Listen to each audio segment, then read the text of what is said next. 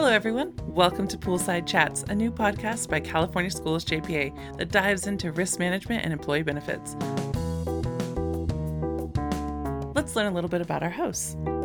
I'm Liana. I've been with the JPA for 4 years now. I am the Marketing Communications Manager.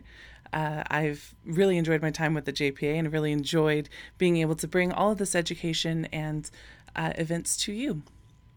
Hi, everybody. I am Alex. I am one of the senior risk managers on our California Schools risk management side of the house. I have been with the JPA for about 5.5 years now, and I will say that time has seriously flown by. I got my start in risk management as an administrative assistant on a really large solar construction project, and I'll be honest, I hated it. That was probably out of the few jobs that I've held, it was definitely up there in my least favorite jobs.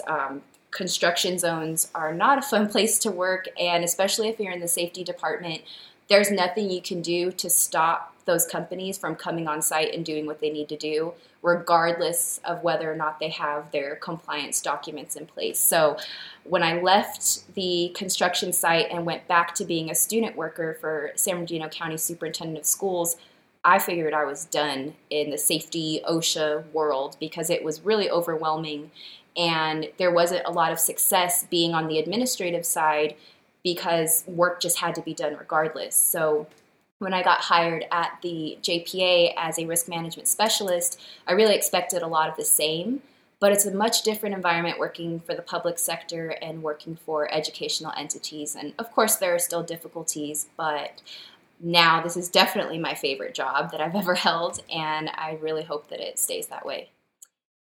I'm Jasmine Martinez, and I am the training manager for California Schools JPA. That's how I always start all my trainings. I remember, Alex, when you started at the JPA I think you subbed for a little bit, and I was like, she's cool, I like her, and then you applied, and I was like, oh, that's awesome.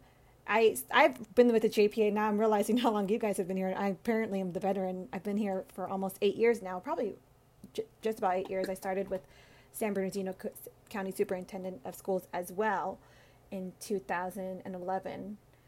And I loved that job. I thought it was great. The people were amazing. I learned a lot. I was in the business department and got to know how that structure worked, along with creating purchase orders and eventually becoming an senior account fiscal clerk, I think. A senior fiscal clerk. It's been such a long time. And there happened to be a position open in San Bernardino, which is where I lived, for a work comp assistant. And I said, yeah, I think I could do that. And sure enough, 8 years later, now I'm where I'm at. And I love what I do. I love the people I work with. And I'm just so happy to be a part of the JPA. And I actually didn't even know what a JPA was when I first started. So I had to really learn and understand the culture and everything behind it. Somebody who I know knows how to describe the JPA eloquently is with us today, Liana. Tell the audience what a JPA is and what we can expect to get from it or gain from being a part of a JPA. Oh, absolutely. So a JPA, for those of you who don't know, is a joint powers authority, which is formed when a group of like entities come together for a single purpose. In our case, school districts and community colleges. They have pooled their resources for greater purchasing power in the insurance markets. Pooling resources ensures long-term financial stability and ensures more dollars are kept for the schools and in the classrooms where they belong.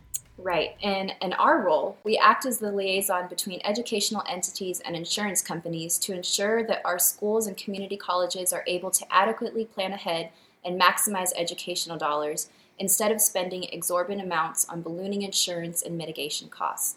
Because of the pooled resources, we are able to provide ancillary services that benefit the entire pool, such as wellness programs, specialized trainings, employee assistance programs, grant programs, and so much more. So we've all been with the JPA for several years now, and throughout our years with the JPA, we've experienced different things. I started in risk management and moved to risk management and employee benefits, and you, Liana, and you, Alex, have had your own growth within the JPA. What's been like the most important thing that you've learned? I can say for sure that in the industry that we work in, it's ever changing. So I think a great thing about our jobs is there's always something to learn, and being part of a JPA that serves educational entities, I think that's a great thing because we're never the experts at every single topic at any given time, but we're always staying abreast on relevant topics and relevant resources to bring to our community colleges and our school districts. And when I first started at the JPA, I really got involved in ergonomics because we didn't have a risk manager at the time that really went out to the school district and performed ergonomic evaluations.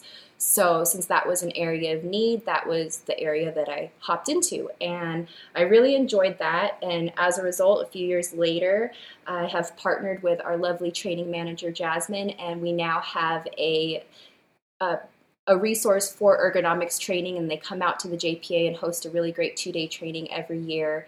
And so that has been really great in growing our ergonomics resources and our programs for the districts. Yeah, what I love about that is it empowers the districts to really understand their program, their safety program, so that they can bring it out to their employees and keep them safe.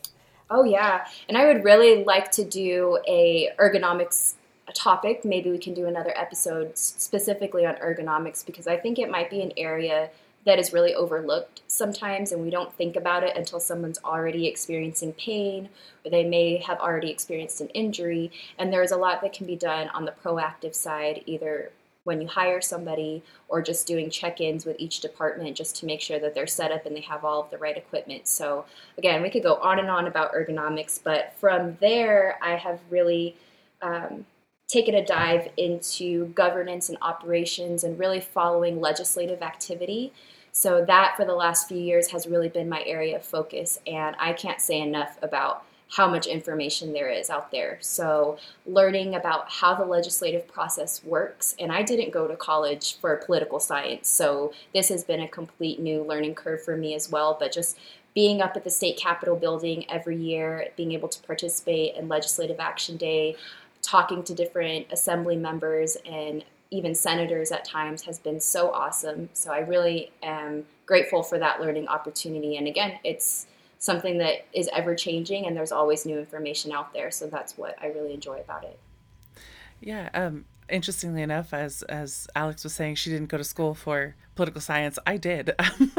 Learning about the legislation and being able to put it in a format that is easy to read, easy to understand for our members, and sort of sharing those resources and that information has been, eye-opening and really, really a passion of mine. So that's really exciting. And I work very closely with Alex as well to produce those things. The other thing I wanted to share was that, I have had this sort of unique opportunity to really work with both sides of the house. I've worked with the employee benefits and I've worked with risk management sort of since day one. And that's really allowed me to learn a lot about both employee benefits and risk management. Especially, I knew nothing coming in. I had parents who worked in the education field for a very long time, actually parents and grandparents. So I know a lot about education. I know a lot about being in a classroom. I know a lot about the school side of it. I didn't know a lot about the JPA side of it. So I've really had the opportunity to learn. It's really interesting to be able to see all the different things that go into making a school operate effectively. We need to make sure our teachers are well taken care of mentally and physically. We need to make sure that our school and our sites are well taken care of. We need to make sure that when someone gets injured on a school campus that they can get back to work in a timely fashion. There's a lot that goes back into the schools that maybe we don't necessarily see as an outsider. And I think that's been the biggest learning curve for me. And I think that's really something that I think we need to share with more people. Absolutely. Yeah, that's why I'm so excited about this podcast, because we are going to bring those kind of topics to the audience and to the members so they can get not just the understanding of what's required and the rules and laws and regulations, but also practical examples on how to implement different programs in your school districts or community college sites. We can't wait for all of you to join us on our future podcasts, and make sure to check out our website. Follow us on all of our social media platforms at CA Schools JPA.